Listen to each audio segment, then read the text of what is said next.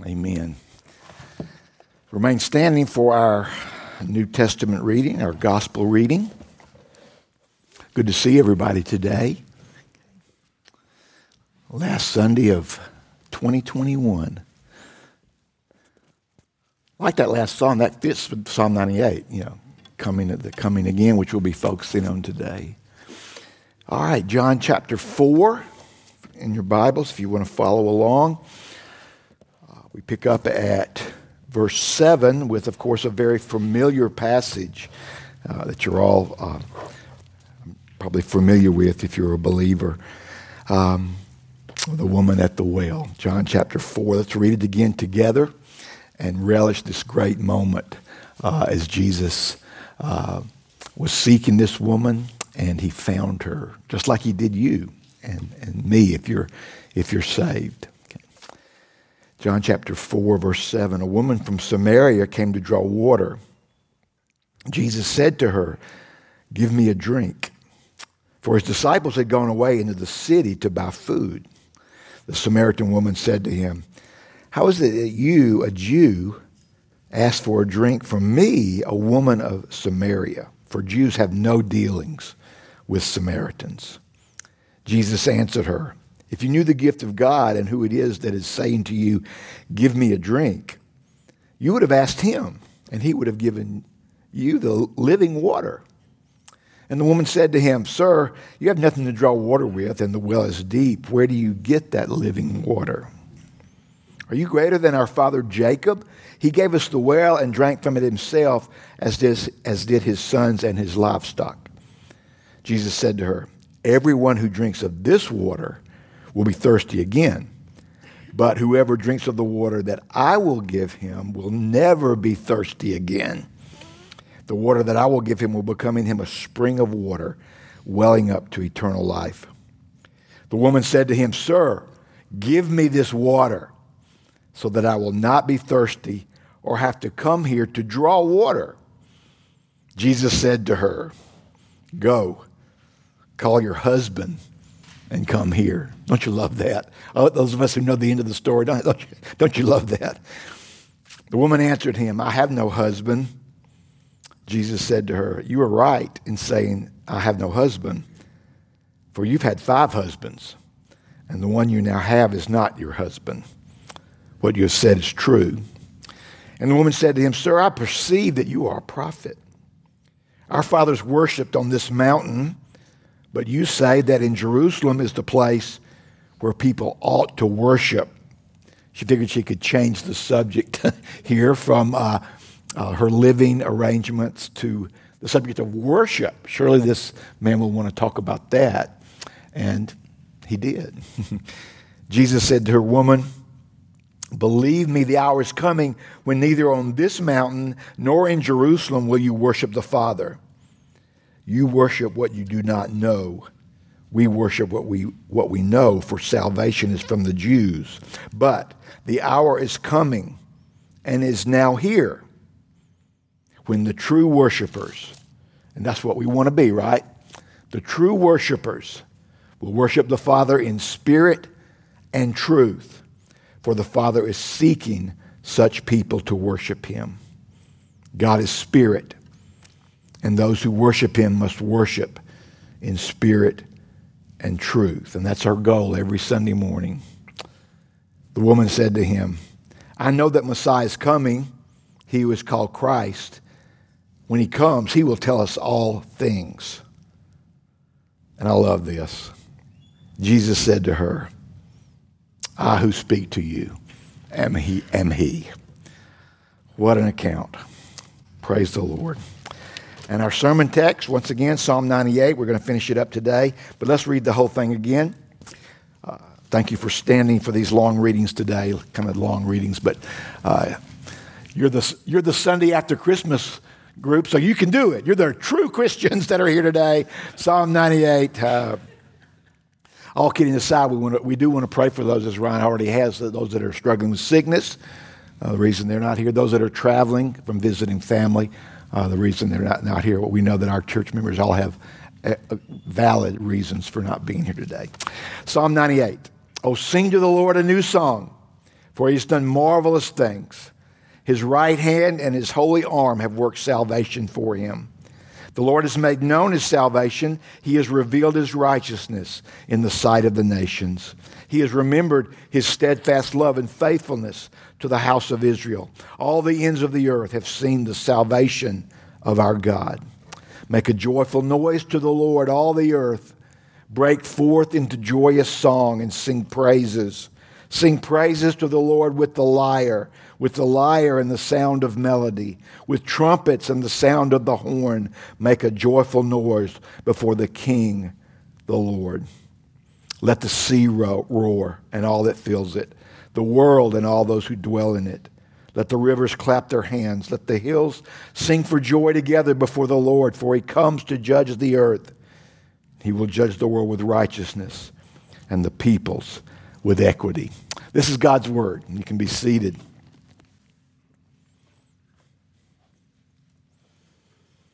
Let's pray together. Our Father, we thank you for this last Sunday of this year, and we thank you for guiding us and providing for us through another year. We do pray for those who are dealing with illness. Pray that your grace would abound to them in healing power and in recovery.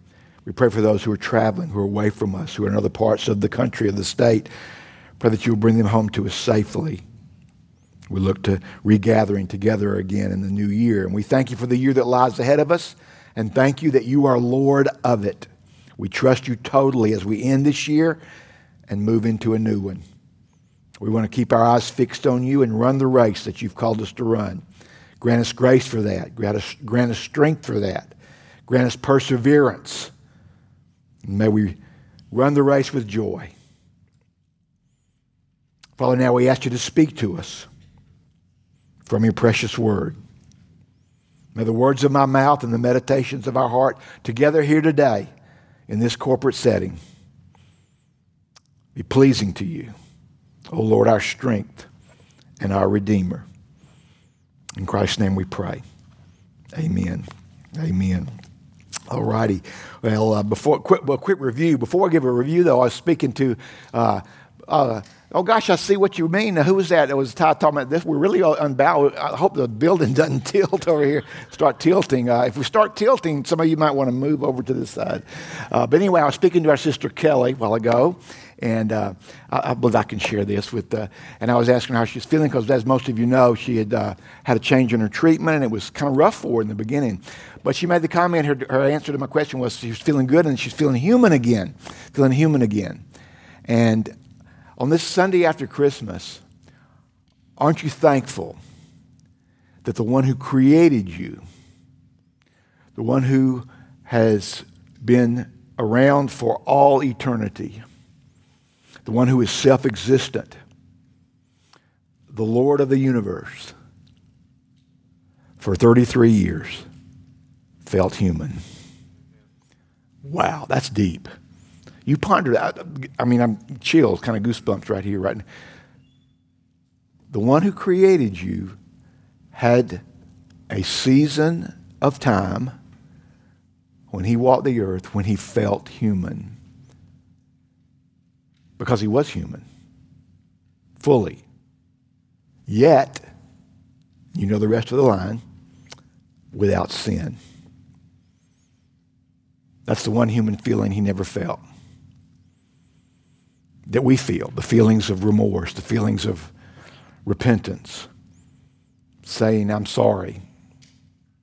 Never had those feelings. But he was fully human. And he felt human. And he felt human when he was nailed to a cross to pay for your sin and for my sin. Praise the Lord that he felt human. And Kelly, we're thankful you're feeling human. We love you. Thank you.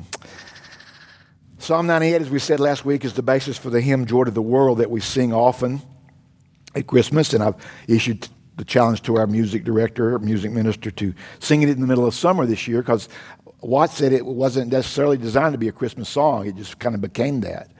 It's a song based on Psalm 98. Quick overview, as we said last week, 3 stanzas, 3 verses each. Stanza 1 directed to Israel, presenting God as Savior. We see this word salvation in each of the first three verses.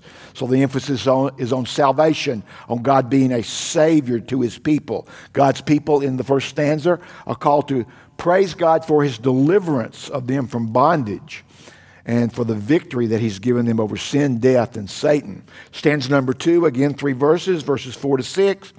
The call to worship expands, as those 3 verses are directed to all the earth. So that necessarily includes Gentile believers. It goes beyond Israel now. It goes beyond the Jewish nation to all the earth. And in this stanza, God is presented as king in verse 6, and we're exhorted to praise Him with exuberance. That was a main thrust or a main focus of last week's message, this rejoicing and singing and worshiping with exuberance.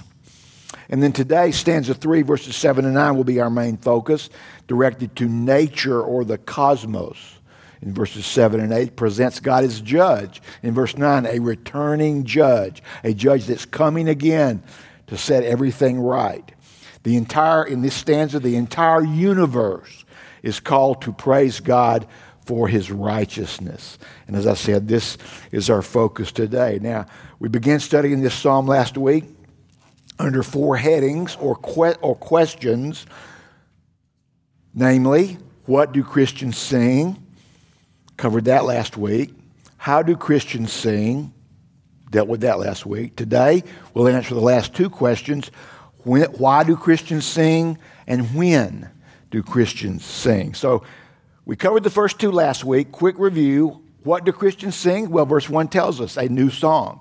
A new song. And we made the point or the emphasis that we're not talking about a specific song. We're not talking about specific lyrics or specific melody. We're talking about a general melody, a general newness of song that undergirds and permeates our life. Because we have been delivered. Because our God is our Savior. We have been saved. We worship a God who saves. We have been saved from sin, saved from death, saved from hell, and saved from the much, much deserved wrath of God. So this new song could be a song of joyous victory. It could be a song of adoration, a song of freedom from bondage, a song of hope, even in the midst of chaos and turmoil and challenge and heartbreak. Because the King has come. Because the wonderful Counselor has come. Because the Prince of Peace has come, the one who's the government of the world is on His shoulders, the one for whom the government of our individual lives are being carried on His shoulders. Because Emmanuel is here with us, we have hope always, always, no matter what. Never failing hope, undiminishing hope, a living hope, a hope that does not disappoint because our sins have been washed away and we've been forgiven. So, because of our Savior coming to save us, all the selfish songs are gone. All the hateful songs are gone. All the me first songs are gone. All the depressing songs are gone. The negative songs are gone because we have a new song that's laced and permeated with hope because of this Savior. Then we talked about how do they sing? How do we sing as Christians? We're to sing with joyful voices accompanied by musical instruments.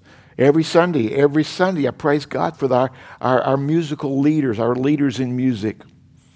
We noted that the phrase break forth indicates exuberance. It speaks of intensity. It speaks of energy. It's not a sleepy thing. It's not a drowsy word. It's not a nonchalant word. It's not a half dead or half asleep or fully asleep. As when I don't preach, I'm in the back. And I see a lot of, not a lot, but a handful of sleepers, fully asleep, not half asleep, fully asleep. So just want to let you know that. I know you're out there. I know you're out there, and Santa Claus is watching. He sees you when you're sleeping. He sees you when you're sleeping. He knows when you're awake, and He wants you to be awake, okay? Okay, so these songs are exuberant songs, lively songs, intensity, energy.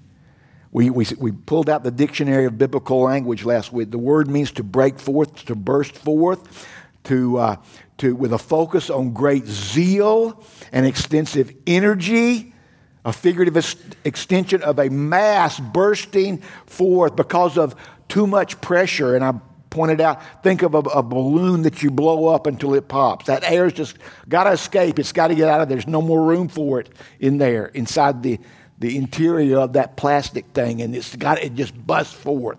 That's the picture, okay?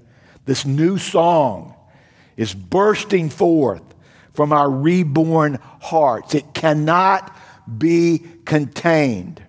It wells up in our soul, and it seeks to burst forth from our voice box, from our mouths, and there's no holding it back. All right, let's answer these last two questions. Why do Christians sing? Let's continue our corporate pondering of Psalm 98. Why do we sing? We sing because of God's redemptive work. We sing because, as the psalm says, He has done marvelous things. He has accomplished salvation. He has revealed His righteousness, both in His Word and in the Word made flesh, in His Son, Jesus. You know, Hebrews 1 that great book of Hebrews begins in chapter 1 with the kind of an introduction saying, in the past, God spoke to us through prophets and other ways, but in these last days, and when did the last days begin? At the incarnation, at Christmas. In these last days, He has spoken to us through His Son. He has revealed Himself to us through His Son in the person of Jesus. So this is a reason for our singing. God has revealed Himself to us. He has revealed His faithfulness. He has revealed His steadfast love for us. And we see that He saves Jews and Gentiles alike, because in stanza 2, the call went out to all the earth.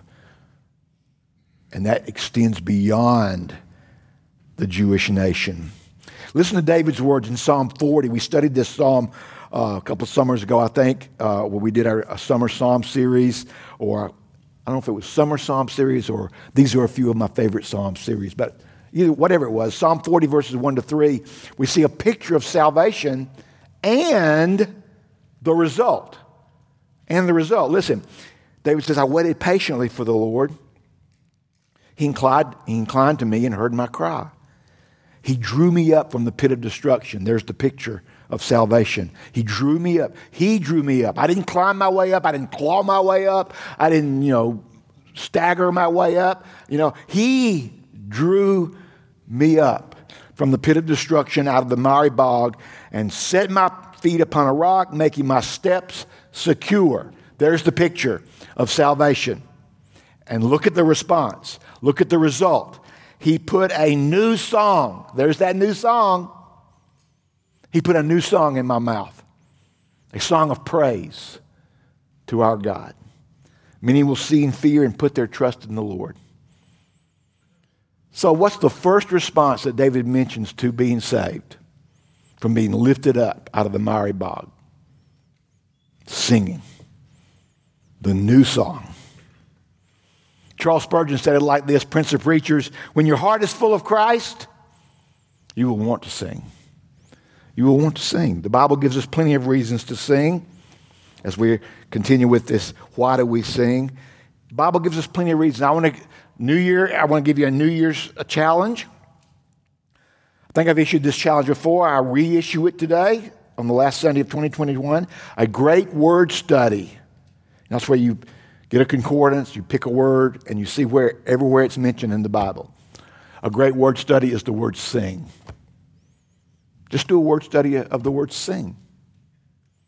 And see what the Bible says about singing. Okay?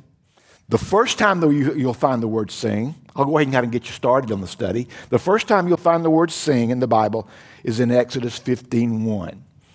Can you guess what has just happened? You probably can. If you know your Bible, you probably can. They've just crossed the Red Sea. The waters have been pushed back. Israel, God's people, the subject of the first 3 verses of Psalm 98, have been delivered. They've walked across on dry land to safety. The enemy pursues them. Water comes back. destruction of the enemy. And what do? Exodus 15:1. Then Moses and the people of Israel sang this song to the Lord. They break out with singing. They can't hold it back. They just walked across an ocean at the bottom of the ocean. They walked across on dry land, and they've turned around and watched their enemies being drowned. And their first act is to sing. They sang this song to the Lord, saying, I will sing to the Lord, for he has triumphed gloriously. The horse and his rider he has thrown into the sea. So what promoted the first singing from God's people? Salvation. That's what Psalm 98 is all about, especially the first stanza. That's what it's all about. It promoted singing. And the Psalms, look, you don't have to do a word study of the whole Bible. Just do a word study on singing from Psalms, just from Psalms, okay, if you don't want to do the whole Bible. Just do that. The Psalms give us many reasons. Here's some examples. Psalm 5:11, we sing because we found refuge in the Lord. Psalm 13:6, we sing because God has been good to us. Psalm 34:5, we sing because his favor lasts a lifetime. So how long do we sing? Yeah, a lifetime. A lifetime. As long as we have breath. Psalm 30 verses 11 and 12, we sing because he's given us joy. Psalm 51:14, we sing because he has forgiven us. You know, Psalm 51, that should ring a bell. That's David's psalm of confession to God after his sin with Bathsheba, and he receives this forgiveness. In the end of the psalm, he's singing. He's singing. He begins with confession. He ends with singing. That's the way it works. Forgiveness brings forth a singing heart, knowing you've been forgiven. Psalm 57:9 and 10, we sing because of his great love and faithfulness. Psalm 63:7, we sing because God is our help. Psalm 66:2, we sing just to glorify God. We sing the glory of his name. Psalm 90:14, we sing because God's love satisfies us.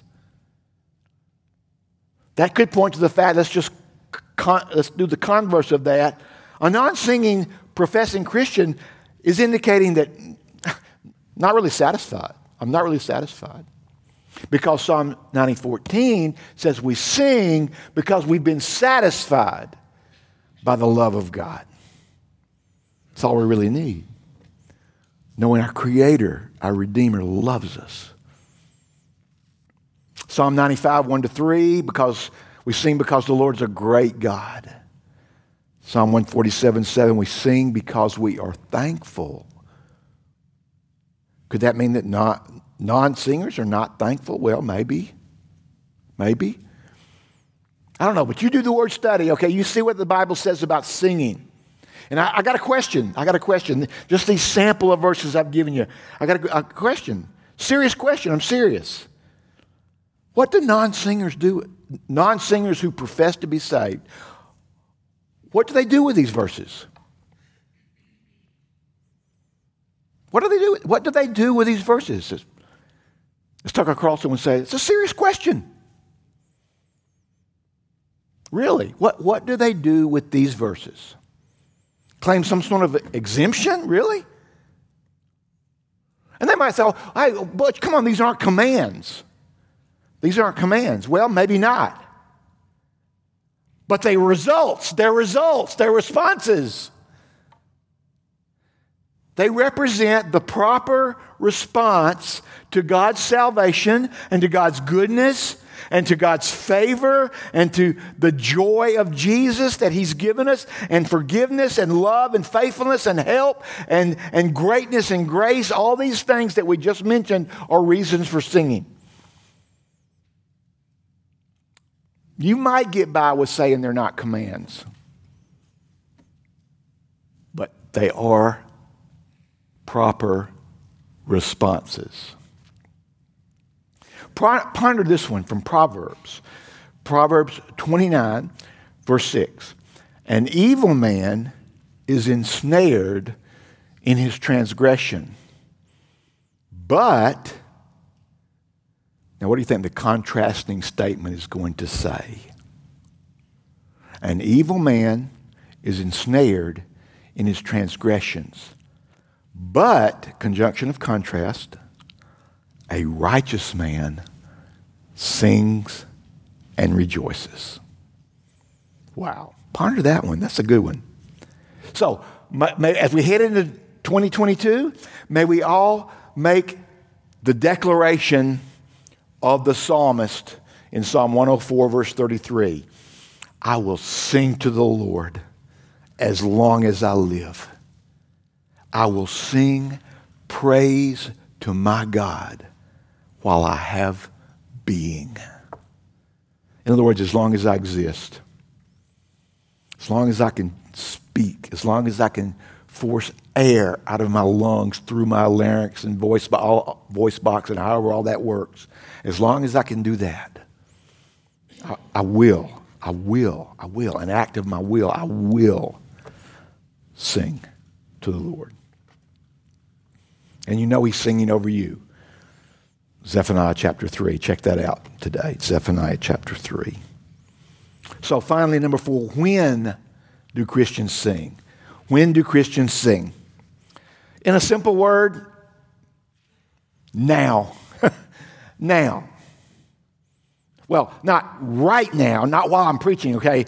But in this life, in this present evil age that is dying for the songs of Zion, that is dying for the songs of hope and the songs of love and the songs of joy and the God-glorifying, God-honoring songs that point us to the Redeemer and the Savior.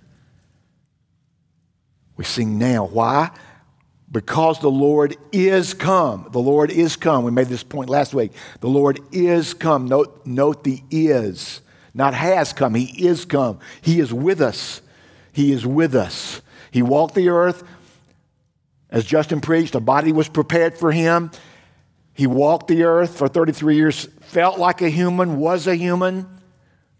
was physically with people. But when he ascended, remember he said, it's better that I go back, because when I go back, one of his last instructions to his disciples, guys, you're not going to believe this, and you're probably not going to understand this right now, but it's better that I go back, because when I go back, I will send another. The great word means one just like, exactly like me. I will send another. Speaking of the Holy Spirit, the Holy Spirit comes in the Holy Spirit, through the Holy Spirit, Jesus is ever with us. He's with us. The Lord is come. He's with us now. He will never leave us or forsake us, and that causes us to sing. But we also sing because he's coming again. He's coming in the flesh again. He's coming back, and he will judge the earth in righteousness. And that's the focus of the third stanza. Let the sea roar, and all that fills it, the world, and those who dwell in it. Let the rivers clap their hands. Let the hills sing for joy together before the Lord, for or because he comes to judge the earth. The great judge is coming back. He will judge the world with righteousness and the peoples with equity. This stanza calls on the entire creation to praise God. Remember, first stanza was the call to worship to Israel, the Jewish nation. The second stanza was the call to worship that added the Gentiles, all the earth. The last stanza calls on nature, or what we might call the cosmos. The cosmos, all of nature, all of the universe, to praise their great Creator. Why? Verse 9, for he comes to judge the earth, because of that future day when the ills of this suffering world will be set right at the return of Jesus. God's enemies will be judged in righteousness, and we will be glorified. When we see him, we will be as he is. There will be no more curse, nor crying, nor pain. God will wipe away every tear. Evil will be completely and totally eradicated, and all things will be made new. Boy, I pray you'll be there. I pray you'll be a part of that second group. Alistair Begg said this, quote, "The New Testament pulsates with this great gospel assurance, which is as vital an aspect of the message of Christmas as is the cradle of Bethlehem. If Jesus Christ is not coming back again, then much of the New Testament is lying to us. The angels were wrong, and Jesus is nothing more than a false teacher." See, stop right there in the quote. We'll come back to Alistair. That's the crux of it, gang. The choice isn't between Jesus as God or Jesus a good moral person. No. The choice is Jesus is God or he's one of the worst people that's ever existed. Jesus is the creator or he's a liar, a false teacher, the greatest hoaxer ever. That's the choice. That's the choice. Pastor Beck continues, "But the glorious truth is that just as surely as he came humbly that first advent, he will return in awesome power and glory at his second." The Apostle Paul speaks of this glorious day, this event in history, in Romans chapter 8, verses 18 to 23. And what he does in this text that we're going to read in just a second, he's giving us, this is interesting, he's giving us creation's viewpoint of this event. Okay? Listen to this and ponder with me now. Let's ponder together. Okay? Romans chapter 8, beginning at verse 18.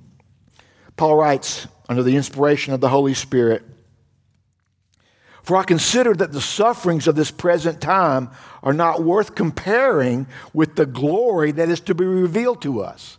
Okay, there's what we're talking about, this return of Jesus, this day in the future that's coming, that will mark the end of this present evil age that we're in, these last days. And Paul says, the sufferings that I'm going through now, the sufferings that believers go through, the sufferings of this world, boy, they're nothing. They're nothing compared to the glory that's coming. For the creation, like when we said this text is from creation's viewpoint. This is so interesting, and this is so good. Now dive into it with me. Don't hold back, okay? Just dive into it with me. For the creation waits with eager longing for the revealing of the sons of God. Think about that now. Creation, this planet that you're living on, that you're walking on, the beautiful mountains that you go and see, the seasides and the beaches and the oceans that you stare out on and just are amazed and in awe, the Grand Canyon that you look at, the stars that you see up in the sky. Guess what? They're all waiting and longing for the day when you become like Jesus. That's amazing to me. That's amazing to me. And don't you love the Bible? The creation waits with eager longing for the revealing of the sons of God. For the creation was subjected to futility, not willingly. See, the creation didn't want to be cursed. When in the garden, they didn't want that. But that was one of the results of the fall of the first Adam. Creation was subjected to futility, not willingly. They didn't want thorns and thistles and decay and weeds in the lawn and dying pine trees every year that you got to pay big bucks to get cut down. The creation was subject to futility, not willingly, but because of Him, God, who subjected it, in hope that the creation itself will be set free from its bondage. See, listen, if you're a Christian today, I don't know why I said today, because if you're a Christian today, you'll be one tomorrow. But anyway, if you're a Christian, you're already one up on creation because you've been set free from your bondage. Creation hadn't yet. Wow. But it will be set free from its bondage to corruption and obtain the freedom of the glory of the children of God. For we know, listen to this, we know that the whole creation has been groaning together in the pains of childbirth until now. Beloved, creation longs for the return of Jesus. Creation groans for this great day that's coming. And not only the creation, but we ourselves who have the first fruits of the Spirit groan inwardly as we wait eagerly for adoption as sons, the redemption of our bodies. What a day. What a day that's going to be. Don't let creation outgrown you for it. Okay? Don't let creation outlong you for it. You know, Paul tells us that there's a crown waiting for those who have longed for his appearing. You're going to get a reward just for longing for the return of Jesus. So don't let creation outdo you. So, just as we await that glorious day when we will see Jesus and be as he is, nature is, in a sense, waiting and groaning for its fulfillment as well. You continue to ponder that this week. Now, some may recall, some of you older folks, you young people, you won't remember this, but maybe you, I don't know if you get old DVDs and watch it, but some may recall the television miniseries in 1980 entitled Cosmos.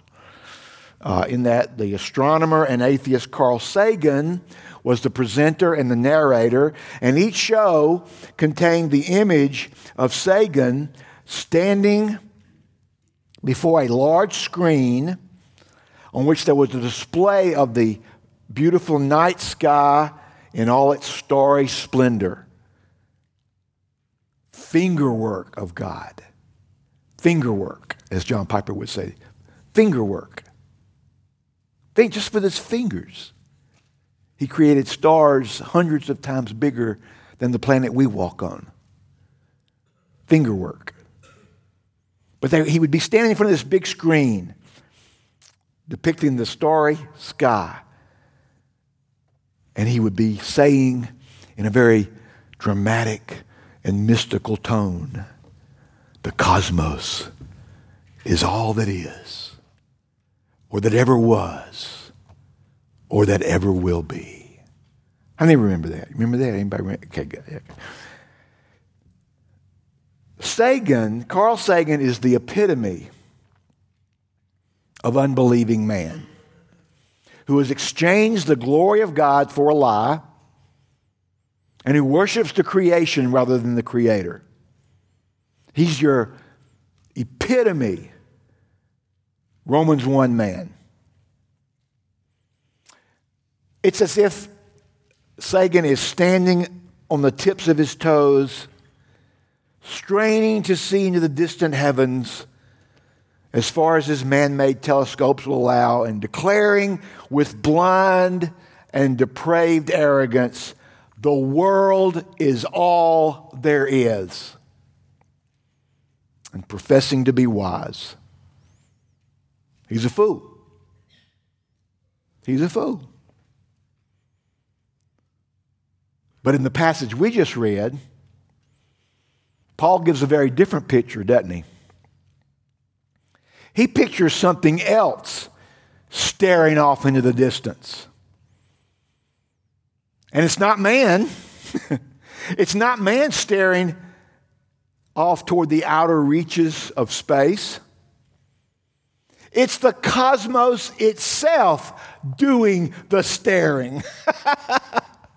and the groaning and the longing, waiting with eager longing.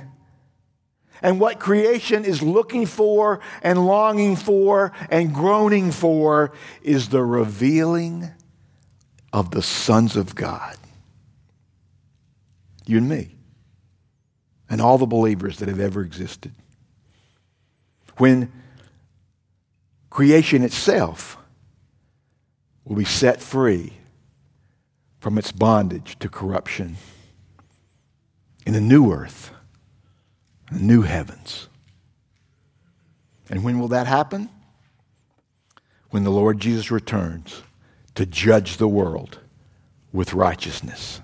And because of that, heaven and nature sings. Remember, Psalm 98 inspired joy to the world.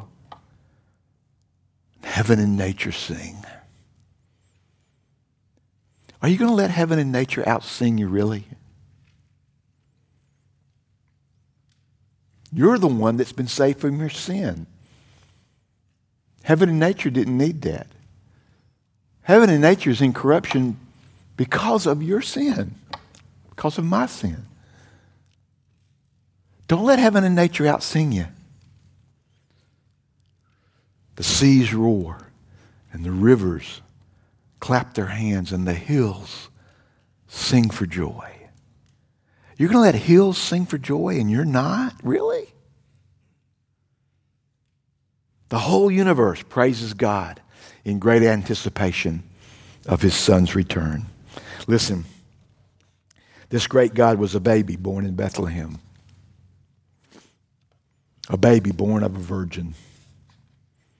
And according to Luke chapter 2, verses 51 and 52, that baby lived in submission to Mary and Joseph, his earthly parents. He honored, in obedience to the fifth commandment, he honored his earthly father and mother. And verse 52 of Luke 2 tells us that he increased in wisdom. He increased in wisdom. Well, how'd that happen? He's fully God, but he's also fully man, remember? I don't think the baby in the manger knew anything about Einstein's theory of relativity. He increased in wisdom and in stature and in favor with God and man. And he lived a sinless life. And he grew to be a man who would be nailed to a cross and spill his blood for the sins of individuals from every people, tribe, tongue, and nation. And that God-man, Jesus Christ, the virgin-born Son of God, will come again. You mark it down. You mark it down. He will come again. The cosmos is groaning for that day. Not as a baby this time, but as a conquering king and a righteous judge. Isaac Watts was thinking of that day when he wrote of the end of God's curse on nature that resulted from Adam's sin. In the third verse of Joy to the World, no more let sins and sorrows grow, nor thorns infest the ground. No more weeds. Man, isn't that going to be good? That's going to be so good. No more clearing out your garden of weeds. He comes to make his blessings flow far as the curse is found. As far as the curse is found. How far is the curse found? Worldwide. It's everywhere. It's in every nook and cranny of every valley and mountaintop and every closet in every home. And it's everywhere. It's everywhere. But he comes to make his blessings flow as far as that curse is found. No cursed area is untouched by the return of Jesus. Man, hallelujah. Finally, not only are we to sing now in this present age, but I also strongly believe we will be doing some singing in the age to come when we join with the heavenly chorus. A couple of texts in Revelation point to this. Revelation 5:9, and they sang a new song. There it is. Still in heaven. The new song still going to be, it's never going to go away. You might as well start singing it now. It ain't going to go away. I mean, a lot of singing in heaven. And this life right here is a preparation for that. So get some singing practice in. They sang a new song saying, "Worthy are you to take the scroll and to open its seals, for you were slain, and by your blood you ransomed people for God from every tribe and language and people and nation." And then Revelation 14, verse 3, "Then I looked, and behold, on Mount Zion stood the Lamb, and with him 144,000. Those are not Jehovah's Witnesses, okay? 144,000 who had his name and his Father's name written on their foreheads. And I heard a voice from heaven like the roar of many waters and like the sound of loud thunder. The voice I heard was like the sound of harpists playing on their harps. And they were singing, oh, guess what? Guess what they were singing? A new song. A new song. I've always gotten a kick out of these churches that, Psalms only churches. Sing Psalms only. They don't do that in heaven. New song. It's not Psalms only in heaven. Why Psalms only here? Okay. Another message for another day. Okay. They sang a new song before the throne and before the four living creatures and before the elders. No one could learn that song except the 144,000, which I just believe is a big number depicting and symbolizing all of redeemed mankind, okay? I think we touched on that when we did our eschatology study several years ago. We won't dive into it now. But anyway, no one could learn that song except the redeemed, except the 144,000 who had been redeemed from the earth. So let's wrap it up. If we look only at the world, it would be easy to be pessimists. But even though we do not shut our eyes to what's going on around us, even though we do not turn away or cover our face from the suffering of the world as we grapple with trials and tribulations as best we can, we do not look only to the world. We look backward in time to Jesus, who came on the first Christmas day to be our Savior, and we look forward to his return in righteousness to set everything right and to bring about our full and final deliverance, our full and final glorification, what Paul called the freedom of the glory of the children of God and our adoption as sons, the redemption of our bodies. I'll close with an excerpt from this month's Table Talk. This month's Table Talk was really, really good. It had the theology of several Christmas hymns. And the very last one, the very last article on the hymns was written by Dr. Alan Strange, and he was writing about the Christmas hymn that I'm not real familiar with. Maybe we need to look it up and check it out next year, Once in Royal David's City. And specifically, he was commenting on the line that we've been talking about, the subject we've been talking about today, our eyes at last shall see him. And he gives us this encouraging insight, and I want to leave you with this as we close out 2021. He says this: "It is important to have this hope for an eager anticipation of seeing our Lord Jesus in his glory. This helps us live in the here and now with all its griefs, disappointments, struggles, and even bitterness. When we know, contrary to the world, that we are not constantly pressed to seize the day or go for the gusto, having to find all our joy in the here and now, we can actually enjoy this life better. When we realize that we are in a state of humiliation, we live in a sin-cursed body, we live in a sin-cursed world. This is what Strange calls a state of humiliation. We should be humble about that, and will be until the return of Christ. It lowers our expectations and enables us to enjoy the many moderate pleasures of this life, since they need not be invested with the joy that pertains only to the coming age. Do you hear what he's saying? Osteen is wrong. You're not going to have your best life now. God's saving that for later. That comes later. And when you understand that, you will enjoy this life better. Oh, I pray we can learn that lesson. It's kind of like the little pithy statement I found maybe last year or something I shared with you. I can't remember who said it, but it said, "Blessed is the man who expects nothing, because he will enjoy everything." That's what Dr. Strange here is saying. That sounds funny. That's a superhero or something, isn't it? But his name is Strange. That's his name. Okay, Alan Strange. Okay, that's what he's saying here in more words. Our best life is coming later. Don't try to get it now. You're not going to get it now. It's coming later.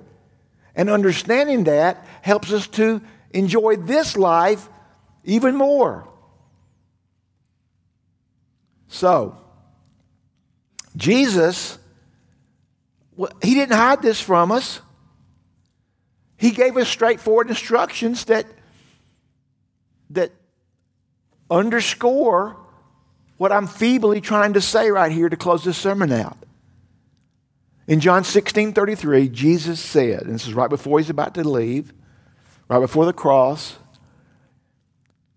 he said, "I've said these things to you that in me you may have peace. In the world you will have tribulation." You will.